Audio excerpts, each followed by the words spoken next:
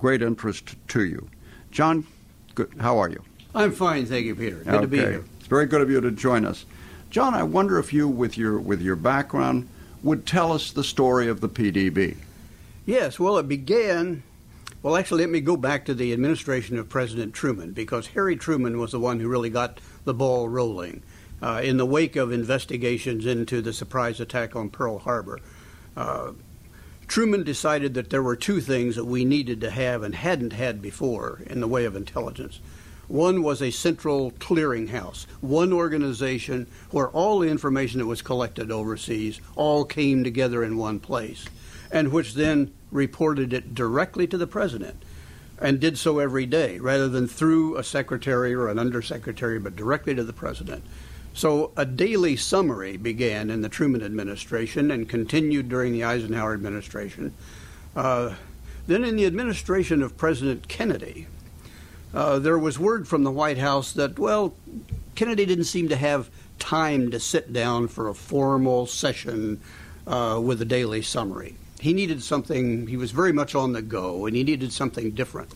It was suggested that maybe it would be nice to have a document he could take with him and read at his convenience. And so very quickly, CIA came up with a pocket-sized edition, which could fit into the breast pocket of a suit, and you could carry it with you, pull it out whenever you had a chance, and read it.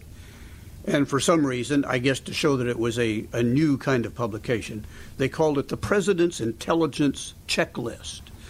And given the penchant for acronyms, that was made P for President's Intelligence, C Checklist, L, and was called the Pickle.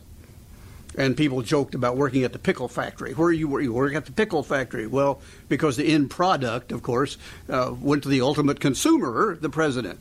So the pickle was used during President Kennedy's administration. And then we discovered what has been discovered since, from president to president. The presidents have different reading styles, different tastes, like different presentations. When Johnson became president, Johnson didn't want to have a lot of things that were like Kennedy. He wanted to have his own things. So it was decided that it would be a good idea to produce a different kind of